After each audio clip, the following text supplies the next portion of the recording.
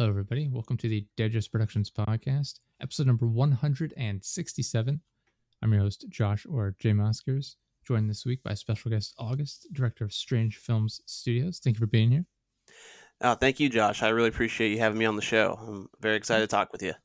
I am as well. Why don't you tell people a little bit about yourself, what you do? Sure. So my name's August. I'm the director of Strange Film Studios. It's a multimedia production company that I created back in 2016. We do everything from making films, doing music projects, art projects, publish comic books. We have our podcast that we do as well. And we specialize a lot in the horror genre. That's kind of like what our main brand is, but we definitely don't limit ourselves to that. We'll do all kinds of different genres as well, different kinds of projects and whatnot. So, but yeah, it's just my production company that I've been running and been kind of working at that full time. Nice. Awesome. Yeah, I'm slowly working my way towards doing something like this full time and being self-employed. That's obviously the end goal. Much more ideal than working for somebody else.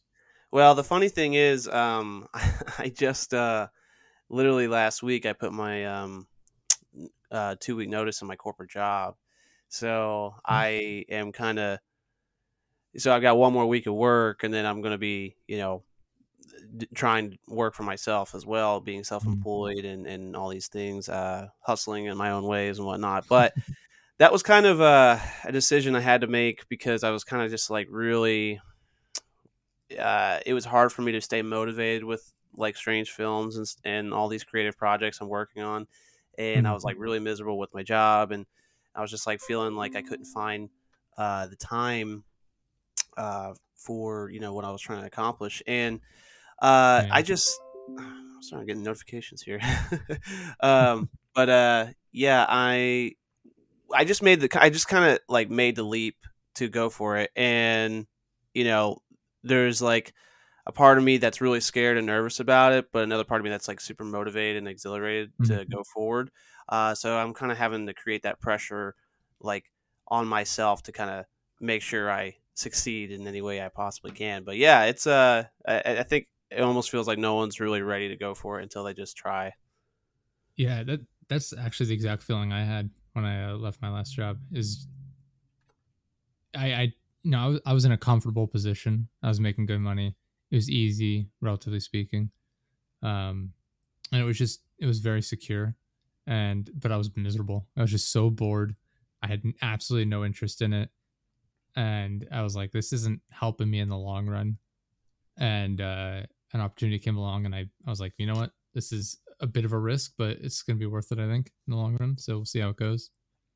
But yeah, moving to self-employment would be ideal, like I said, but I can imagine it being nerve-wracking because it's like, all right, if anything goes wrong, I have no one to blame but myself now. It is literally all on me.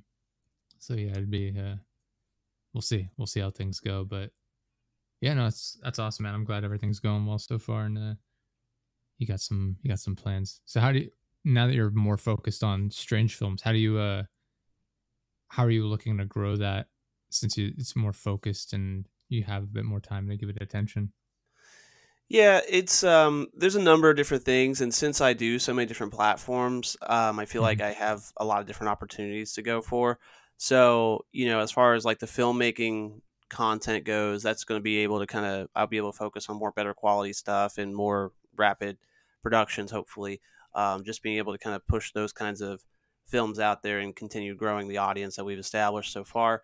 But another thing is kind of going really full, really full into content creating in general, on YouTube and social media and everything. So trying to grow my channel as much as I can. We're monetized on our channel, but obviously the more views and more subscribers we get, we'll be able to kind of help support me and support us as well. So trying to really push different kinds of YouTube series and continuing growing the podcast and everything like that. But since I am a videographer and photographer, then I'm going to be really trying to push freelancing as well with just different clients through music or small businesses or whatnot, and try to tap in all these different markets as well through freelancing. So, um, yeah, really mainly though, I think with Strange Films is just like really being able to push the content in every direction through every audience I've been able to tap into so far, and just kind of double down on all that and try to find our way to monetize and keep growing our audience to larger scale, to which would hopefully lead to more opportunities down the road. But yeah, that's kind of the plan so far with Strange Films. My personal life, there's you know different side gigs and stuff I got to work on to you know can pay the bills and all that. Yeah, I mean, in a similar vein, like when 2020, when I was home during all the lockdowns and stuff, I was really able to focus on like our brand, and I was able to stream like 8 hours a day on Twitch. And I was able Mm, to upload videos to YouTube pretty regularly. And then I went back to work, and it's like, oh shit, I don't have time to yeah. focus on any of this as much as I want. Yeah, it's tough, like working full time. I mean, I'm getting up at 6 in the morning, getting out of the door by like 7:15, and then coming home Mhm. at 4. And I'm a father also, so I have Yeah. he'll be 2 in March, and kind of playing dad mode until 4 to like 9, 10 o'clock. And Mhm. then, as soon as he's going to bed, and I'm like, shoo, I need to take a second just to even sit down for myself and breathe. And Yeah. but by that time, I'm like, well, I gotta go to bed and do it all over again. So that's like 5 days out of the week. So then you get 2 days on the weekend to really kind of go for what you like to do.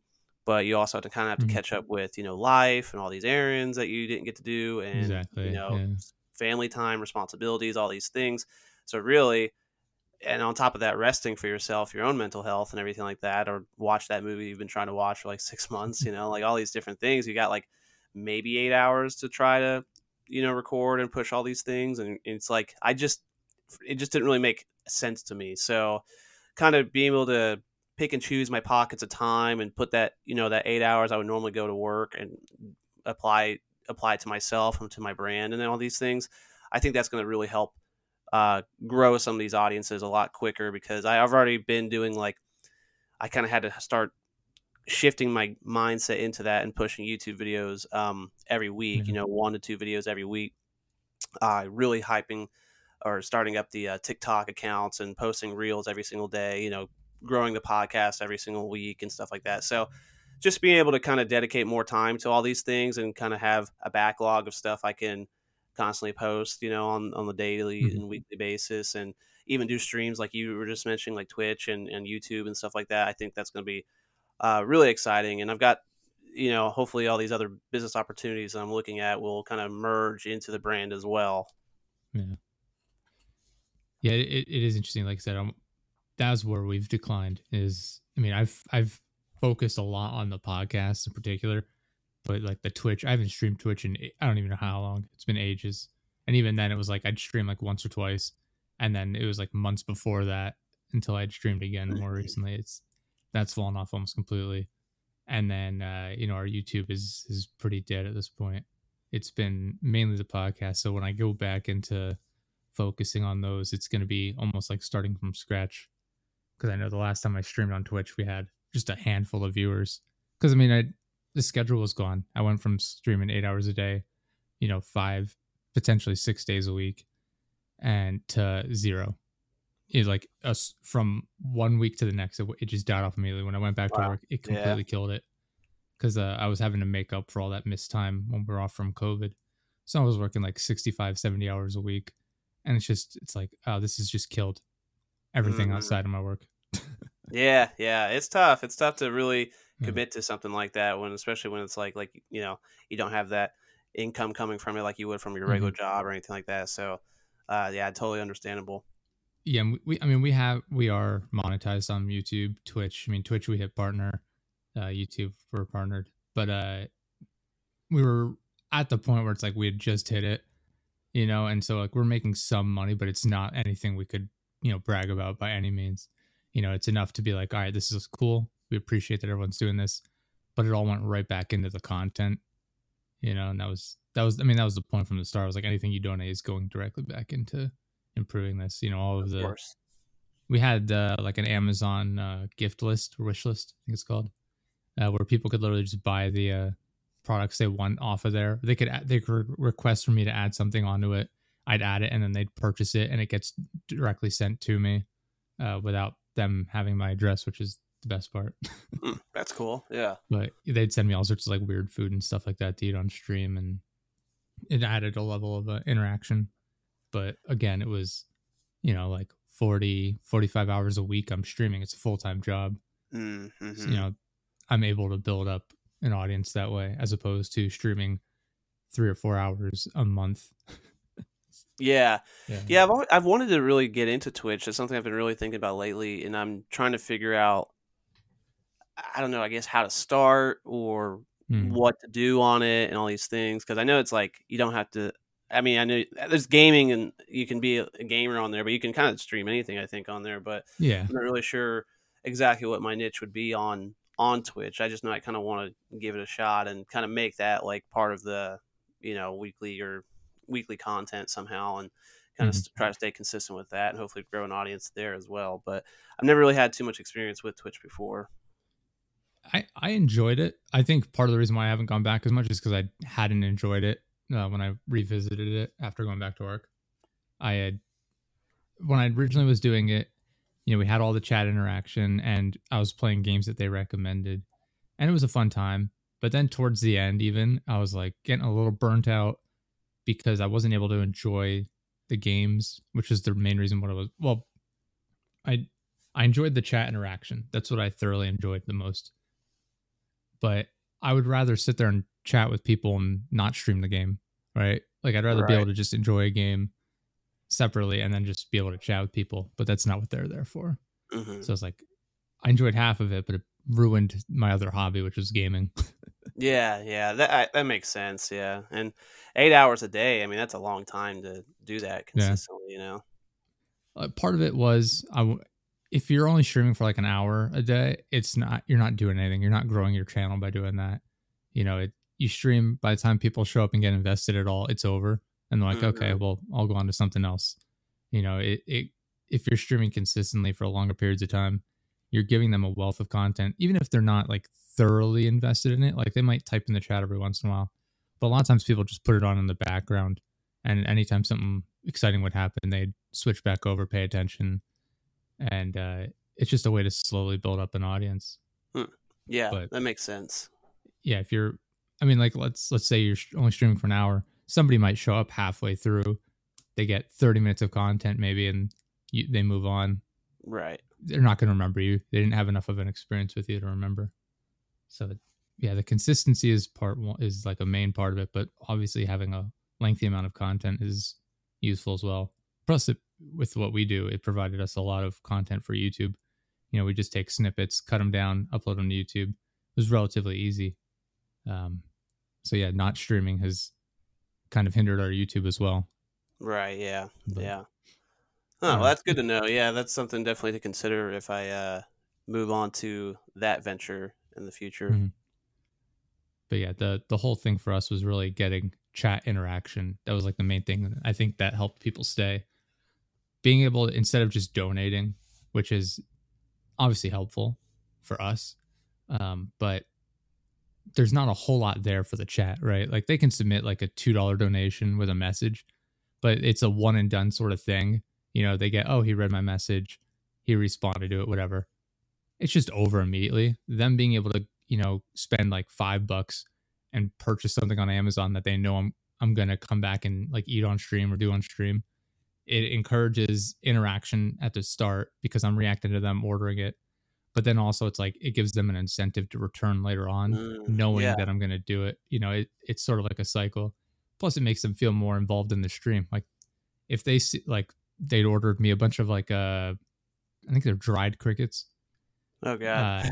Uh yeah, they weren't that bad actually. They're just like crunchy nothing. Like they don't Huh. really have a they are flavored. They have like salt and vinegar. And I forget what the other flavors were, but you couldn't taste anything other than the seasoning. Um and they ordered it and I'm like, all right, cool, this is awesome. Next whenever it arrives, I'll eat it on stream or whatever. And they came back and watched me eat it on stream, and it was a good time and it kept bringing people back. It's harder to do that on YouTube, I feel like. Yeah. Um Yeah. I was doing a YouTube live show every week for pretty much last summer for 10 weeks or something like that, and I was bringing guests on, and I was I would interview them, but I would also play like a game with them, like a like take it or leave it game. And Mm. It'd be like an hour show or whatnot. But what was cool was I was broadcasting live on YouTube and Facebook at the same time, Yeah. and I've got a lot more like engagement on Facebook with our Strange Films channel. But so either way, whether they're streaming on either one, like the live chat was there, and I could respond back to the chat and put the chats, on the screen and everything as well. So Hmm. I thought that was cool because that was my favorite part of the streaming as well, just like interacting with people, like you said, and talking back and answering their questions, or you know letting them ask the guest a question as well. So Hmm. definitely can see where you're coming from with that. I streamed on Twitch and YouTube at the same time. Like I just did a dual stream. The only issue at a certain point is I think there are some restrictions if you get partnered. They don't allow you to do that. Mm. And that was an issue we were about to run into. Unfortunately, we hit partner on Twitch right as I stopped streaming, essentially. Oh, okay, So yeah, I never really got into a situation where I needed to investigate it too much. Um, gotcha. but we always had way more interaction on Twitch, but we also had YouTube going on at the same time. We'd have like one or two people commenting from YouTube, and all of the rest of them would be on Twitch. Yeah, But yeah, I'm not really sure how that comes into play necessarily. It's not something I've looked into as much as far as like not being allowed to broadcast on both at the same time. But I think it's only if you're partnered on Twitch. If you're partnered on YouTube, I don't think it's an issue. yeah, Um, but I don't know. It's not something to look into until it's an issue. At which point you're in a better situation, I suppose. So it's a nice problem to have. true. Um, Yeah, uh, Going back to your content specifically, you do a lot of like no budget work. Did I see? yeah. Essentially, I mean, that's kind of where it was all founded from, anyways. Mm, So that's kind of the style. And I mean, the last film I put out, it's a feature film, and I had a little bit of a budget for that one. Not a mm, lot. I mean, it was like $2,000, yeah. but it was able to, rent out locations, buy necessary gear, pay for actors' travel and like food and all these things. Hmm. But yeah, I mean, the no budget style, relatively working on, only buying like props or like food or gas for someone, something like that. Like that's kind of like the status on that. But it's just because, I don't have, when I first started, I never had someone who was going to do it for me. So it's kind of like, okay, Hmm. I have to make this project happen. Yeah. And if I want to make these other films, I have to do it on my own. I've had a couple instances where I've had some producers help me out with certain things, and that's been great. But even now, I still don't have like a main producer or a bigger studio that's like funding me to make these films. So I have to kind Yeah. of get creative of how I make them happen. So my biggest thing I try to do when I start a project is I write it in a way where I know I could shoot it. If it just had to be me, like Hmm. on set, as my own one man band, because there's been plenty of films I've done in my catalog that I've just been the one man band doing it all, from lighting to audio to shooting, directing, and everything.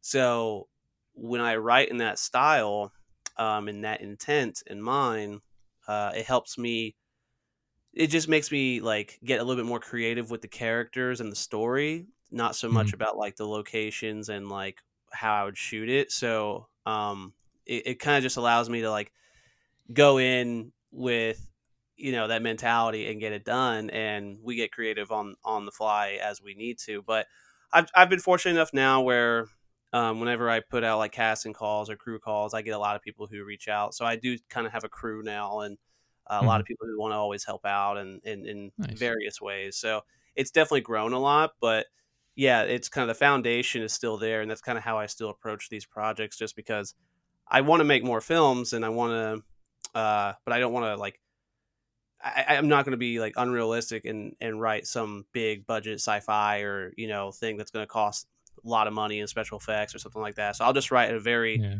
simple way with the intent of like, well, if I had to shoot it just by myself, that's kind of how I get it done. But you have to kind of but you force yourself to get creative of how you actually make that happen and get Mhm. clever with the writing and characters.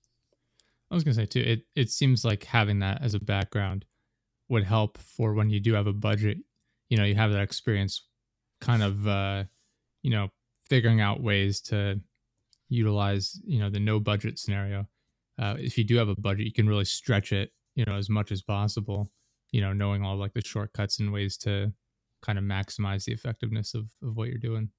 Yeah, I totally agree. And people who have worked with me are they tend to get like really impressed by uh, the way I work on set because I mean like we'll shoot generally our sets are like 4 to 6 hours or the longest would be like 8, 9, maybe 10 hours or something like that. But I've shot a whole 30-minute movie almost in 9 hours, and I Yeah. tell people that and they're like, what, how did you do that? Like, and it's just like because I have to like I don't have time when it comes to like shooting. Like I have one day, I've got all these people for X amount of time, so I have to make the most of it, so I have to get this done. So it's kind of like I'm not sitting here with doing take after take after take, like Yeah. I do 3 4 takes and then and go. And like when something happens and when there's a problem that's arising, I have to kind of quickly think on my feet, how do I solve this? What's the Mhm. better alternative? What can they do instead of this that's going to make it work? So those are problems that, like you said, like I'm getting this experience doing now. So if I do have a bigger budget down the road, I can stretch that time and that budget pretty well because I think I know how to effectively utilize all those resources in a very quick and professional quality manner. And I think that kind of helped me when I worked in the news a few years ago. And that Mhm. because the news is like really hustle and bustle, you had 45 minutes to edit like a 3 hour news show or something like that. You had to like throw in clips on air as they're about to get, come to it. You're Yeah. going to breaking news and shooting footage and sending it in to the producers and whatnot out in the field. And just like that really quick mentality and quickly thinking on your feet. I think that really helped me navigate when I was doing that on my own in creative productions. Nice. Yeah. I don't know. Any like live video we've done has been very, very basic. Like we did a video where it was conceal carry pillow, which is just a infomercial parody essentially. I mean it's nothing compared to like what you're doing. But even then it's like, all right, we came up with the idea and it's like, okay, what are we trying to do with this? Like Hmm. what do I want to spend on this? Even relates back to sort of Twitch, where it's like, what amount of money am I willing to put into this? You know, that I think I will at least break even with maybe. That's what we did. We bought a didgeridoo for Twitch, played that in stream. We got enough in donations, whatever, it effectively covered the cost of it. We got a shamisen, little Japanese style guitar. Uh, Effectively covered the cost of that. So I didn't really make money on a lot of these things, but the cost is covered and it feels like it was worth it as far as entertaining people. And then even on Nice. YouTube, that I think I really uploaded that before we were even monetized, to be honest. Um, but yeah, a lot of it is going back to, you know, the cost in general is, will I break even with this? Because I mean, I'm fine. You know, I make enough money in my career that I'm very comfortable, but I don't like throwing money away for Hmm. a YouTube video I'm not going to get anything from. You know, it's like I'm not going to go out and spend $500 on props to make $1 back on it. Doesn't make sense. Yeah. Yeah, for me it's a little different. I mean, and definitely I'm going to have to like shift the business model down the road on certain Mhm. things, but for these films, I mean, like whatever they they all these films cost money in some regard. Even after the film is done, I'm Yeah, commissioning artists to make posters, I'm submitting to film festivals, I'm doing marketing and all these other different things for it. So there's always like a cost, whether it's $100 or $500 or like I said, my last one was $2,000 and all these things. And honestly, like I don't make any money back from them. I mean, sometimes I'll yeah, sell some DVDs or I'll sell like merch, like T-shirts or posters or whatever. and that always helps. But I have the I have to have that mindset like right from the beginning. Like, okay, you're doing this because you love to do it Mm-hmm. and you want to do it and make something out of it, not because you're looking to get some sort of ROI in return. My ROI is like getting people excited about what I do and following Strange Films and following my brand and any other project I come up with because Yeah. that if they tell a friend or they share it in all these things and I get another follower out of that, like that is a bigger ROI for me because it's a long game for me anyways. Like I have to look at the bigger picture of years of working on this and going down the road, even continuing from here, that that audience is just going to keep growing and growing and growing. So no matter what I'm pushing, I'm going to have some sort of natural ROI, even monetary wise, Mm-hmm. uh, coming back from that because people are supporting my work and they have been for years. So it's that's a really tough game to play sometimes. It's like because it can get discouraging and it can be frustrating, or especially if like got to hustle a little harder to make some extra money or something like that just to pay for this fake gun or something Yeah. like that. It's like that stuff can be a little discouraging, even like going to conventions and I'm setting up my booth and the table costs $300 and I get there and I set up all my stuff and it's just a bad weekend for me. Like, there's everyone else is getting busy. Like people are looking at other things. I got like 10 people on my table and one person buys something, I made Yeah. $10. I lost money essentially going there. So, but I've had great weekends where I'll go and I've sold like all my stuff on there. So it just depends on Mm-hmm.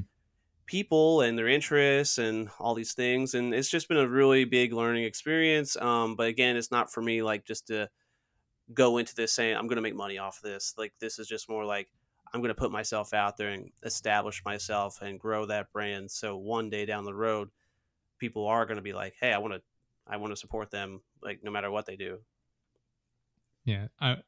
You mentioned like going and not have people study booth. I have personal experience with that where I used to work at a university and there was a Hillary Clinton event. I don't remember what it was for, but there was a Hillary Clinton event going on near like in a couple towns over.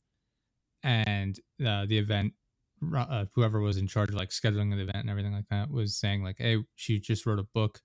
Can you bring some like the university bookstore was like I was contacting like, can you bring some of her books over and have like a table set up here so that people can buy the book if they're interested? I'm like, sure, sure. And they got it in their minds that like, oh, we need a lot of these. And I was in charge of like purchasing everything for the university. They're like, we need you to get like all these books and everything like that. I was like, okay. And they're like, we need, I forget what, like 165 or something. They ordered like 165 books. The event was for like, I don't know, 50 people, maybe 75. I don't remember Mm. exactly. I'm like, this is way too many. And we go over to like, all right, we need you to go over and set this up for us. So we go over, we have to go through security and everything. They're like, all right, what are you doing? We're like, yeah, we're bringing books. They're setting a table up. They're like, okay, hold on. They like, they checked through the boxes we brought with us. We had a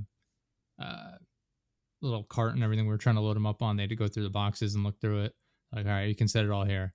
So we go in, we set all these boxes up and got the whole table set up and eventually my manager went over with some, I forget who else went with her to actually like attend the event and have the books, and they got like two people I think bought a book and that was it out Yeah. of all like 165. And they came back and they were so frustrated and I was just like, man, this is a combination of me feeling bad that you only got two people at your event but also really overestimating the effectiveness of something like this. So I Hmm. imagine that can be like a fine line when you go to events with your table and things like that. Like obviously you want to plan for the event. You don't want to uh, overhype yourself, I guess, to think like, okay, how many people are likely to attend this convention or whatever. What are the odds that this many people are going to stop by? It seems like it'd be an interesting dynamic to get the correct amount of materials there for your booth and trying to promote it as much as you can.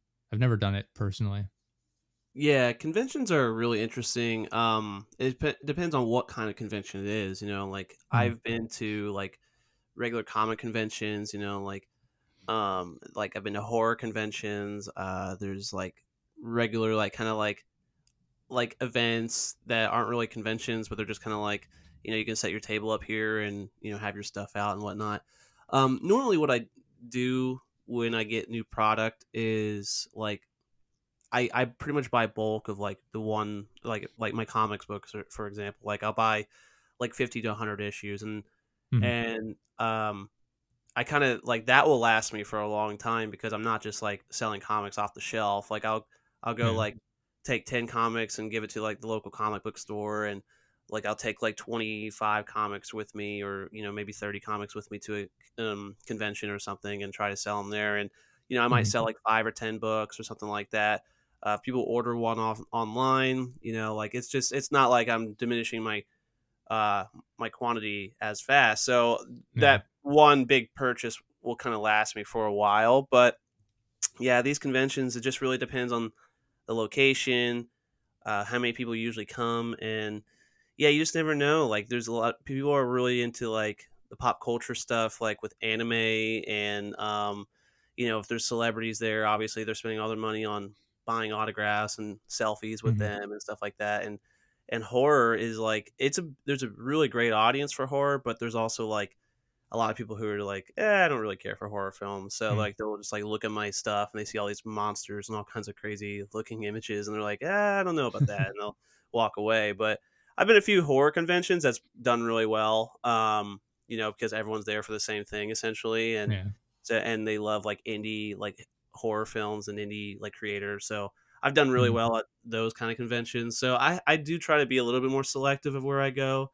Um, and just hope for the best on certain things. It's a lot of like hustle and bustle when you're there too. It's like you're I'm standing the whole time because I don't want to sit down and look like I'm bored, so I'm standing, and yeah. I want to try to invite every single person that walks by to my table, like, hi, how you doing, how's it going, like, you enjoying the event, da, da, da. Are Hmm. you from around here, can I show you, like, like having those conversations. It's like a sales pitch almost for every single Hmm. person that walks by, but not try to push like even then I'm not really trying to push like buy my stuff. It's more like, hey, at least go subscribe to me on YouTube. Like that's always Yeah. like what I'm trying to push. And if I make sales in the process, that's great too. But yeah, conventions are fun. I love doing them. But they're just expensive just to even get there. And then that's kind of where it's like, Mm, all right, well, no matter what, at least let's try to get some more fans of our work. So, yeah. Like you said, it really is a sales pitch. I mean, like I have a background in sales. That's what I do for a living. And it really is like even for stuff that isn't going to make you money, it is important to have like that sales pitch. Like people walking by your booth, it's not just a matter of like, hey, I mean, obviously they're, at this convention for a reason. So you can't, as people walk by, you can't necessarily be like, do you like horror movies? It's like, yeah, obviously they're here. mhm. But yeah, I can, like I said, I can kind of imagine what it would be like to have to sit there and, essentially play like a carnival game owner, trying to Mhm. draw people in, not necessarily taunting them, but, luring them in with the, promise of grandeur, Yeah, and yeah. really trying to get everyone to come in. But at the same time, it's definitely out of my area of expertise as far as, setting up a specific booth and, what I'm usually reaching out to people as opposed to trying to get people to walk by me consistently. It's a very different style. It'd be interesting. I should see you next time there's like a convention or something that would be relevant to our audience. Anywhere nearby where I live, just set up shop. That could be fun. Yeah, I mean, it's always fun to at least try, especially like if Hmm. you have a couple things like to promote. Like like a lot. What's cool about conventions is like there's every kind of creator that you can imagine. Hmm. Even if they don't even necessarily fit with the whole like scene of the convention. Like people like be selling like cookies or something like that, so they only have Yeah. like like 3 flavors of cookies, but it's their like little small business and they want to promote it. And so like I've seen very very minimal tables with only like 1 or 2 things on it, and just a stack of business cards or flyers, and they're just like trying to talk with people and get people to see them and all this stuff. But yeah, it's always like with those conventions and booths and stuff. it's like really kind of how your booth is set up, like how Mhm. what your display looks like. Is that going to be enough of an eye catcher for them to like Yeah. want to even like kind of linger by your table? Because that's the worst when you have someone like walk by your table, linger, they're looking at everything. I'm like, hey, how you doing? They're just and it's like, well, what do you think about this? Da, da, da. I'm like, and then they just like walk away, and I'm like, all right, well. Mhm. So, but yeah, I actually the last year I've been working in sales too with my other job, so Yeah. I've gained a lot of experience, kind of like That's what good. you said, where you're kind of reaching out to people versus waiting for someone to walk by. So I'm actually really Mhm. excited for this year when I go to conventions and kind of see if I can use some of those skills I got as a salesman myself, and hopefully kind of push it a little bit towards the brand. But Yeah. yeah, it's fun if you ever get the opportunity to try. I definitely think it's fun to give it a shot and just kind of see what the atmosphere is like and if you like it or not. Mhm. I think I'd have to find someone to take with me because in my opinion, for me personally, I feel like having just me at the booth would not work well. I would get distracted talking to one person, and then I'm missing the opportunity to talk to anyone else going by while I'm Yes. in that conversation. Yes, it is very. I highly recommend bringing someone. Yeah. It's unfortunate because I run in that situation a lot where someone couldn't go with me or something, so I would run the booth by myself. But that same exact thing that you just said, it's like I'll be talking to someone, and they're not even like buying anything, or they're asking me questions about have Mhm. I seen this movie or do I know this actor or something like that. I'm like, yeah, yeah. And I'm like being nice and talking, but then like I see this person next to them, like really looking at my stuff, like looking like they want to buy something or they're just waiting for me to talk to them. And like, I like can't get out of the conversation and I'm like trying and then they walk away. I'm like, no, come back. And Yeah. so it's like, having someone with you can be a great balance of like talking to people and just keeping you like motivated and company. When I'm by Mhm. myself, I'm staying there for 8 hours and I'm like, and there's like not enough traffic coming through. I'm kind of like, all right, maybe I should just pack the bag. But um, yeah, Even it's with definitely, the it's the definitely worth standing for 8 hours thing, you mentioned like standing, making sure you don't look like you're bored, slumped in a chair. it. Uh Just huh. being able to rotate and have at least one of you standing while the other takes a break Yeah. seems like it'd Yeah. be super helpful physically. For sure. Even, when you gotta use the restroom or go grab Yeah. something to eat or drink or something, it's like that was another thing. It's like I don't like to leave my booth by itself, because I've got Mhm. hundreds or thousands of dollars on the table essentially, and I don't want to like just leave that. So it's kind of like getting buddies with your neighbors on the booth side and kind of being like, hey, you mind watching my table for just like 5 minutes? I'm gonna be right back. And most people are cool Mhm. about that, but yeah, definitely bring someone who's like really invested in what you do with you and see if Yeah. you can. It'll just make things easier. If anything, I feel like I'd be a great wingman for these events. I'm just walking by the booths, people I know, and I'm acting like super interested, conversing. Someone else walks up. I'm like, oh man, have you seen this stand? Like, that's my ideal scenario. There you Cause go. then I'm only in sales mode. Like, it's perfect.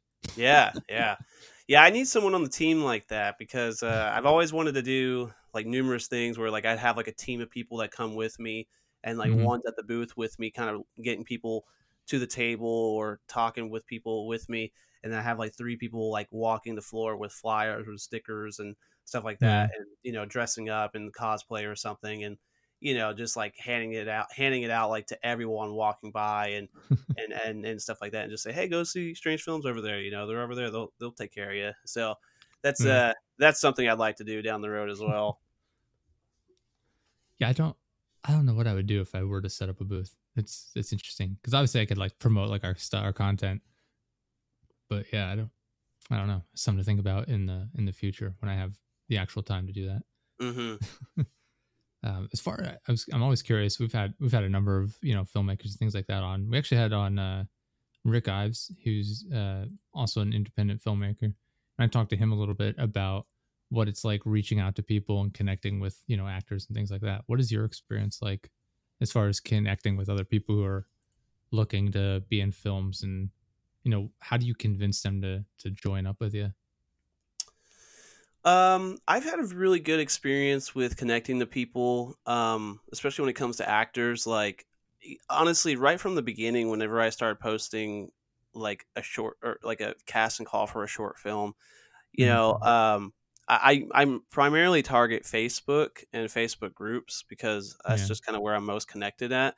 Okay. And we're like, I'm based out in Knoxville, Tennessee, so we've got like a pretty good film community around here. There's just like a lot of actors, a lot of indie filmmakers and whatnot. So Mm. there's like a kind of already like a pool of talent waiting to kind of just like get on their next project. So when I post in Facebook groups, I generally have a pretty good amount of people reaching out and say or commenting saying like, "Hey, I'm available," or whatnot. And with this last project, I think I had over 100 different submissions from actors alone just to want to be in this project. So like Facebook and stuff, like I'm really confident when it comes to posting casting calls and connecting with actors. And I'm grateful now, like that goes beyond Knoxville. Like I have like people from Atlanta and Nashville and Kentucky, and I had people come from Texas for this last project. So people are like Mhm. seeing our stuff and wanting to be a part of our work. And I think it's also about the way we communicate and brand ourselves. So it's we're really a welcoming like company. We really engage with people that we talk to and everything, and make everyone who already does work with us feel very, very important. And we promote them and showcase them, give them shout outs and all these things. So it's like we're really like engaging with the people that we work with, and we call everyone that we work with our Strange Films family, which is kind of its own little side brand that people like like try to request to join the group and stuff. But Yeah. it's cool in that sense. So really now it's like I just try to reach out to people who I find interesting or people who I think I could be a great collaboration with. And really that first conversation is just kind of like, hey, I'm a filmmaker. Here's my, this is Strange Films and this is what I do. I really like what you're doing. I think you're doing great things. Is there I'd love to communicate with you more about possibly collaborating or working together at some point. If you want to check out my Mhm. work, here it is. So that's kind of like those conversations now, trying to connect with people I don't know, or not necessarily so much for casting. Yeah. And the other whole like side of the coin would be, now I'm trying to bring as much value as I possibly can to everyone outside of actors or other Mhm. filmmakers or content creators, just like everyone in general, about life and about creating and doing what you love, or especially indie filmmaking. People who are aspiring to be filmmakers or first time filmmakers. So like having those kinds of like open conversations, and I'm posting them constantly on like social media. I think people are Yeah. just kind of naturally like, hey, this guy seems really nice. They're doing cool things, and he seems like he really wants to help people. I think that's been really helpful. Just getting the amount of connections we have and moving forward with new ones. Yeah, I think you said like being helpful, I think is a huge thing. I think that's helped me a lot as far as connecting with people for podcasts and content creation has been, I do a lot of work behind the scenes with, like content creators, helping them get their websites set up. That's a big part of what Tetris Productions is, even though it's not really forward facing, you know, you, reaching out to people on the smaller subreddits and things where it's like YouTube startups, small podcasters, small YouTubers, Twitch startups, whatever, reaching out to them. Like I'll see people posting questions like, how do I, get this to work? How do I start a stream? How do I start a podcast? How do I get more views on YouTube? I know I had a conversation, it was a very brief one, but just a couple of days ago with somebody where they were asking like, this person, is uploading, they were uploading like YouTube shorts for The Last of Us from the video game. And like, why is this person getting more views than my content? And, I forget how they phrased it, but essentially I was like, it depends on the tags they use, keywords. Last of Us is popular right now, so it's super relevant. Um, I guess by the time this episode comes out, that the show might be season one might be over even. But yeah, I was like, there's a lot that goes into it, SEO and everything, SEO wise and everything like that. You can't just upload something and expect it to take off just because of the name you give it. Giving people that information, I reached out in Reddit and I was talking, I was like, these are ways you can improve SEO. These are all of the factors that go into your SEO score. It's the tags, the keywords, even the title you give it, the description if you have keywords in the description, and then even the name of the file when you upload it is important, and all Mm-hmm. sorts of back end stuff. And just giving that information to these people, like I got good responses to that. People are like, "Thanks, this is actually helpful." I was like, "Yeah, it's a great way to get your foot in the door with people is providing information that can help them, essentially like free of charge, so to speak. Just being forthcoming with stuff is super helpful connecting with people because then it adds that layer of trust. You've given them a handout, and it's kind of a weird way to put it, but a polite way to put it. You've given them help, and they didn't ask for you to do it. It Yeah, adds that layer of trust for future contact as well.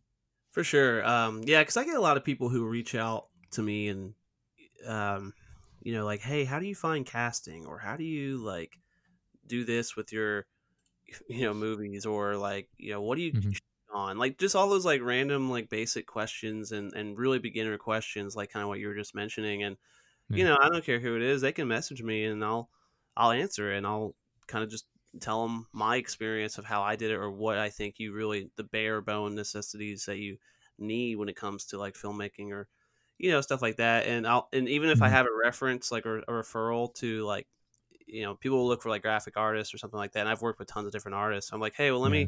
let me point you in the right direction with this guy over here, Exactly. Yeah. and stuff like that. So like, those are all just like you said, things to build trust with people, and it really does mean a lot for these, for anybody. So I think that has helped us a lot with just bringing on people, and people we've worked with, because they tend to share our stuff a lot more, and say really nice things about us, which is always great. Yeah. Like I said, like I used to work with somebody that was an aspiring actress, so to speak. I don't know what she's doing anymore. I haven't talked to her in years. Um, but yeah, it was one of those things where she was working with like a YouTube channel essentially. They filmed she worked on like a Christmas short, and I was like, oh, that's cool. And like I remembered that, and a number of years later, I was like, I'm gonna reach out and see if these people want to collaborate on something, and they said no. Oh wow. But I was even still, I was like, yeah, I know this person. Yeah. It it was something I used as a way, and they responded. They were very polite. I don't want to put them down or anything, but they were like, oh yeah, we appreciate you reaching out. Yeah, it's cool that you know her. But yeah, we're not really interested in working together right now, but like keep us in mind for the future reference. I was like, okay. But just having that foot in the door, and then I was able to communicate with them because she worked well with them and she had information on what they were interested in doing. It was a yeah, super. It's I don't know, it's super helpful having that networking going on with different people, like you mentioned, like artists. That was a big thing for us. We had like people working on posters and designs for us, and then being able to refer other people to them, help them with their business, getting them more customers. It helps us for the future. If I need more artwork done, I can reach out to them and they'll make more of an effort to get it done and over to me, Yeah. because they know I'm a return customer for one, and also because I'm happy to drive more business to them. Yeah, for sure. Yeah, I remember in college when they were talking to me about, they were talking to our class about, things that are going to be beneficial for, you know, getting work in the video or film industry or whatever we're doing, as, you know, networking. It's about people, and people will always Mm, say like, it's about who you know. And it's like, I have found that to be more true over the years. And in all kinds of regards, very big opportunities to very small opportunities, or and if it's not even just like helping other people, because I do know a lot of different people that can help with a lot of different things. But for myself, like where I've kind of established myself in these communities, like um, I'll find like a mutual friend of someone I've already worked with, and they'll point me in the right direction to like help out with yeah, distribution for my films, or like for another podcast, or for additional merch, different kinds of merchandise that I've not tapped into before, or stuff like that. So I've been granted a lot of different opportunities just by being who I am and connecting with all these people, because they know even more people. And that's just it's really cool to kind of, like you said, just build that network, and you see someone that you're personally friends with knows, and you can be like, reach out, I'm like, hey, I've worked with so and so, and I think you're great. Is there any way we could talk about this or that? So I tend to kind of be on the lookout even more for those opportunities as well. Yeah. Yeah. I don't know. Networking is so important. Like I feel like there are certain skills you just don't learn in school that are super important that they just kind of gloss out. Like taxes is one that I think of. We didn't learn how to do taxes in school. Oh yeah. Obviously, that's incredibly important. Not that it, for most people, I don't think it's super difficult. If you don't have a lot of investments going on or whatever, like it's you're just literally taking care of like your W-2 essentially. It's not overly complicated, but it can be if you don't know what to do. If you're just starting, you're 18, you just started first job or something. Now all of a sudden you're doing your taxes. You don't have someone there guiding you through it. I can understand why it'd be daunting. Like taxes was one. How to write a good resume was one. That took me forever to learn. I was fortunate in that I just had jobs lined up, when I was growing up. But learning how to write a good resume, learning how to apply for jobs effectively was another thing that like we didn't really learn a whole lot of. Um, like networking was a huge one.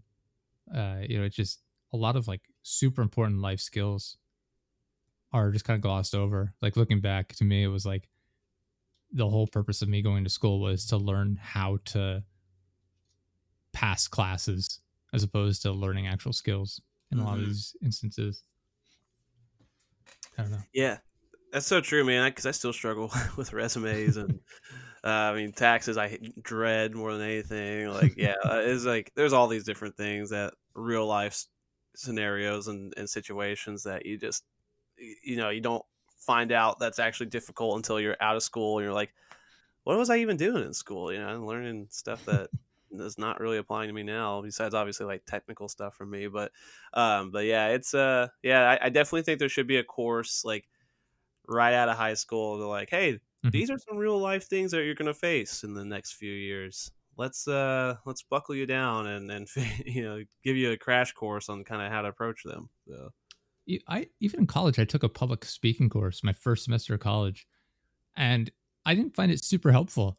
It was literally the entire course was here's a topic we want you to talk about. Spend some time figuring out like I'll give an example. Like the first thing we had to do, like third day of class maybe, was talk to us about like what you did over the summer, right?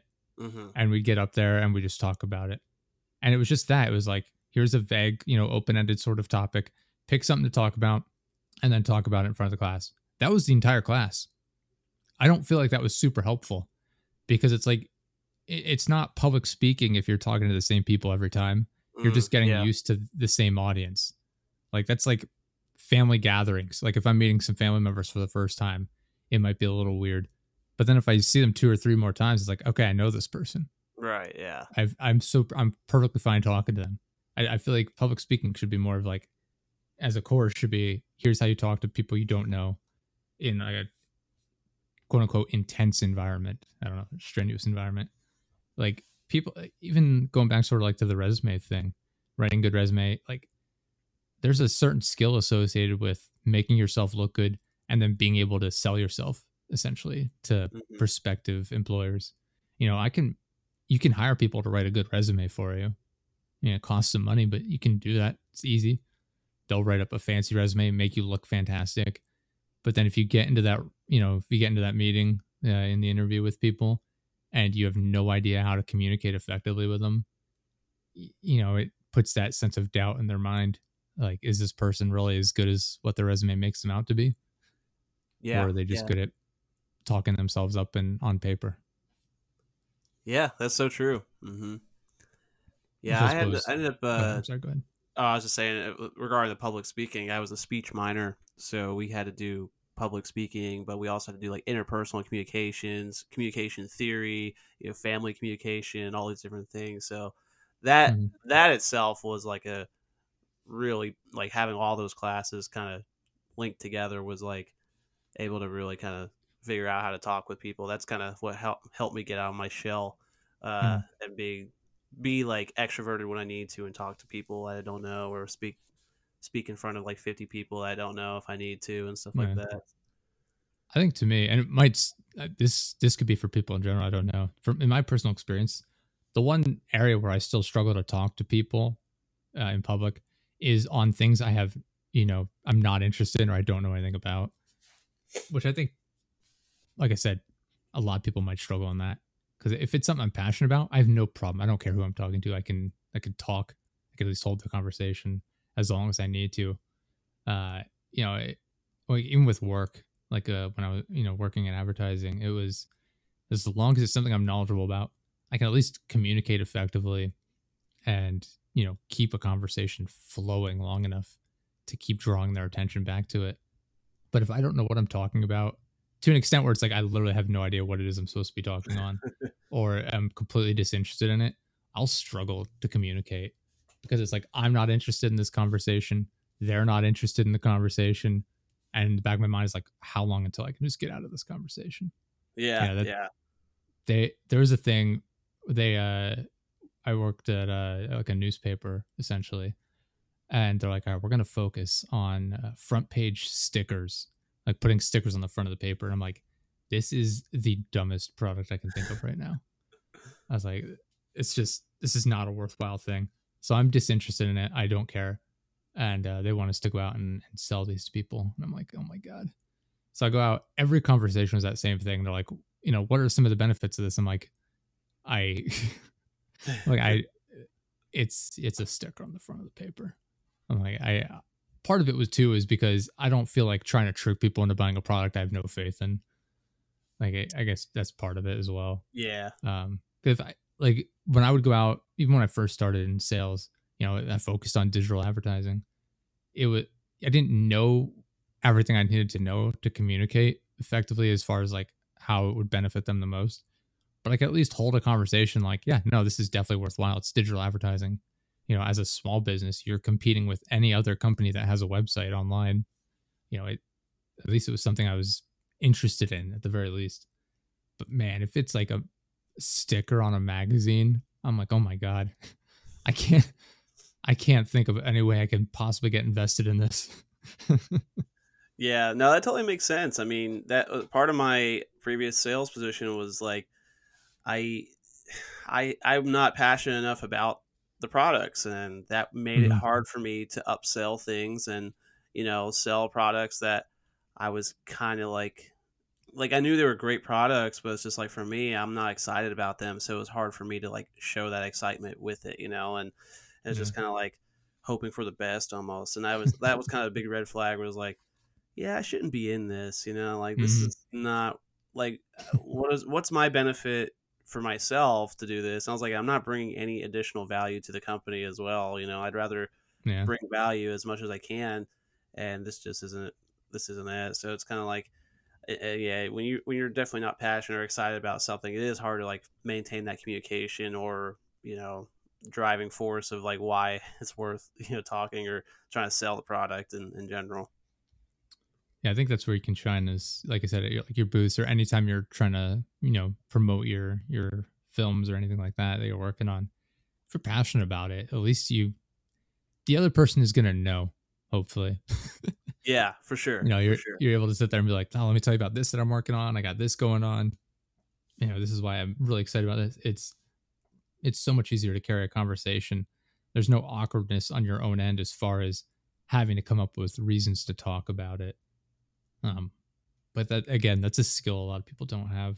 I feel Hmm. like even if they are passionate about something, it can be hard to, maybe they're intimidated by having to talk to strangers. 'Cause, I mean, that's an issue we run into with a couple of guests on the show. Even they're passionate about what they're doing, but then they people start asking, like I'm asking them questions about it, and all of a sudden they feel backed into a corner. Maybe like, oh, I just want to work on this project. I didn't know people are going to be asking me about it. Mm, yeah, yeah, yeah. And I mean, and a lot of people are introverted and stuff like that too. Hmm. And like you said, they like if they don't get the experience early on or practice that communication in general, then yeah, it's definitely gonna be harder to have those, you know, peel the layers back of all any kind of topic, kind of discussion with anybody. So Yeah, podcasting helps a lot too. You get to practice with it talking does. with all kinds of people, people you don't know, and all these things, and asking all kinds of questions, and then reeling off the answers that they got and stuff like that. So Mm. that podcasting is a very good exercise of trying to just being able to discuss multiple topics and talking with new people. I tell people all the time that one of the main reasons we have an audio podcast as opposed to video is because I feel like it just makes it so much easier for people to get comfortable on it. There's that certain anonymity of not having your face associated with it Mm-hmm. makes it a lot easier to talk. Even like I said, like I use my first name on here, and most people that come on use their actual like first name.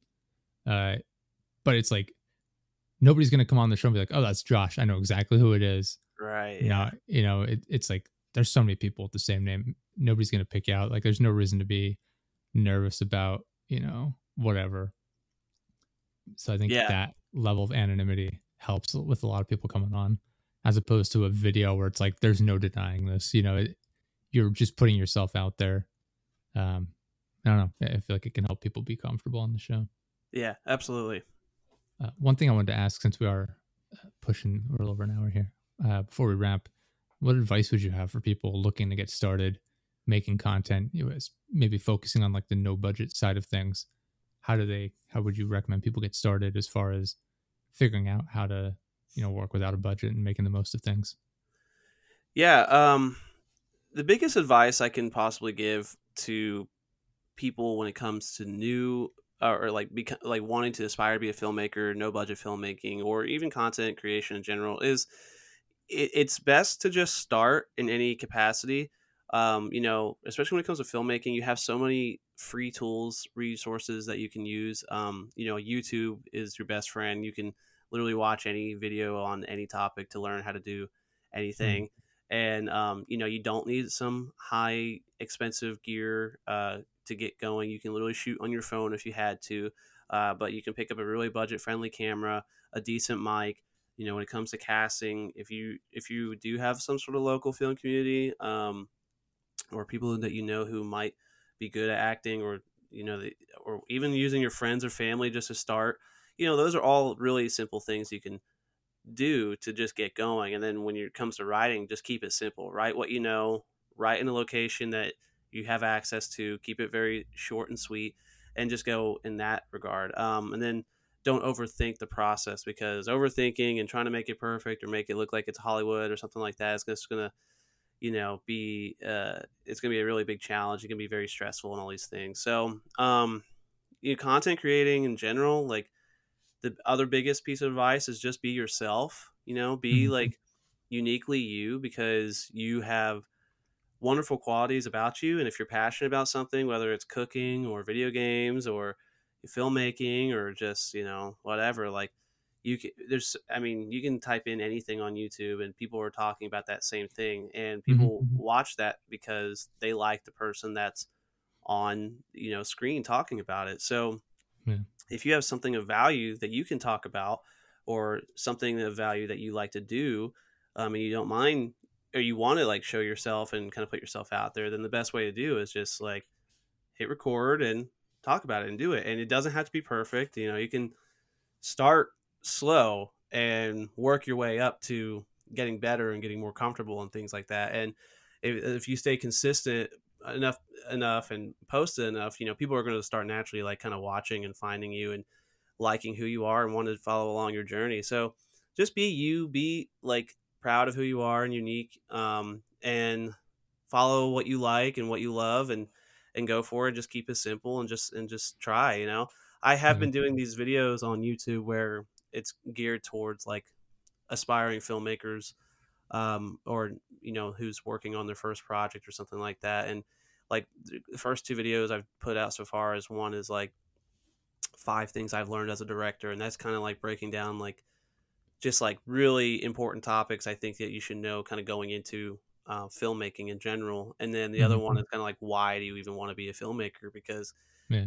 do you want to just do it just because it's cool? Like, do you want to, do it because you think you're going to get rich or famous, or do you just like love it so much that you don't care what the results are? So it's I'm trying to bring extra value in having these conversations to people. So I definitely hope that if anyone listening, like whether it's film or not, like they're just looking to get try something, I just say recommend it and just go for it because Yeah. there's so many platforms now. You can just like put yourself out there, and it's really about. I mean, we're in the best time to do that now, you know. So Yeah. yeah, I just say go for it. Be yourself. Yeah, I totally agree. I'd also add, make sure you're not putting yourself in a bad position if you do so. Like I've seen people, with regard to like Twitch in particular, where they've quit their job to try and do Twitch full time, and it Hmm. doesn't work out. I'm like, don't be stupid about it. Yeah, that's definitely that's definitely hopefully a common sense for people. Yeah. Like don't put all your cards in the basket like without any sort of backup plan or like Hmm. like go for what you love, but like especially if you're just now doing it for the first time, like you know do it as a hobby. Do it as Hmm. something that you can spend and dedicate an extra hour to a week doing. Yeah. And go for it because yeah, if you're just like, yeah, you know what, I've never tried this YouTube thing or Twitch thing.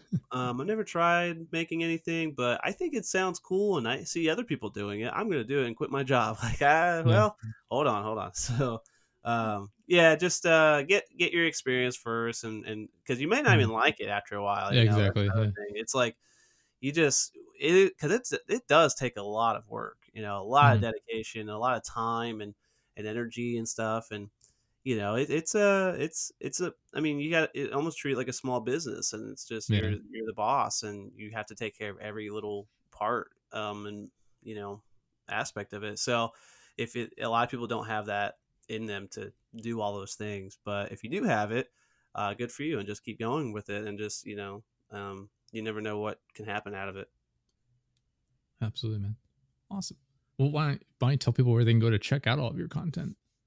Yeah. So if you go to strangefilmstudios.com, that's our website. You can see all of our films on there for free. You can see like all the different things we do, our podcasts, like our merch and our stories and other shows we've been on and all that stuff. On YouTube and Instagram, Facebook, Strange Film Studios. If you just type that in, you'll find us. Like I say, we do a lot more than just films, so there's all kinds of different content on there.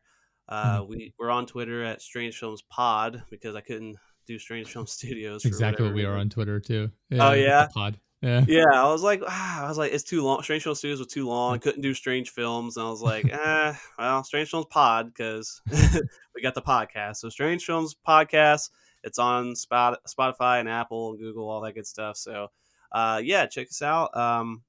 Subscribe, and hope you enjoy. And to anyone who is remotely interested in what we do, like I'm really easy to get a hold of through social media and stuff. So if anyone ever wants to reach out and have questions or just say hi, like I'm always like really excited about talking with new people. But yeah, Strange Film Studios, we've got the very distinct logo. Can't miss it.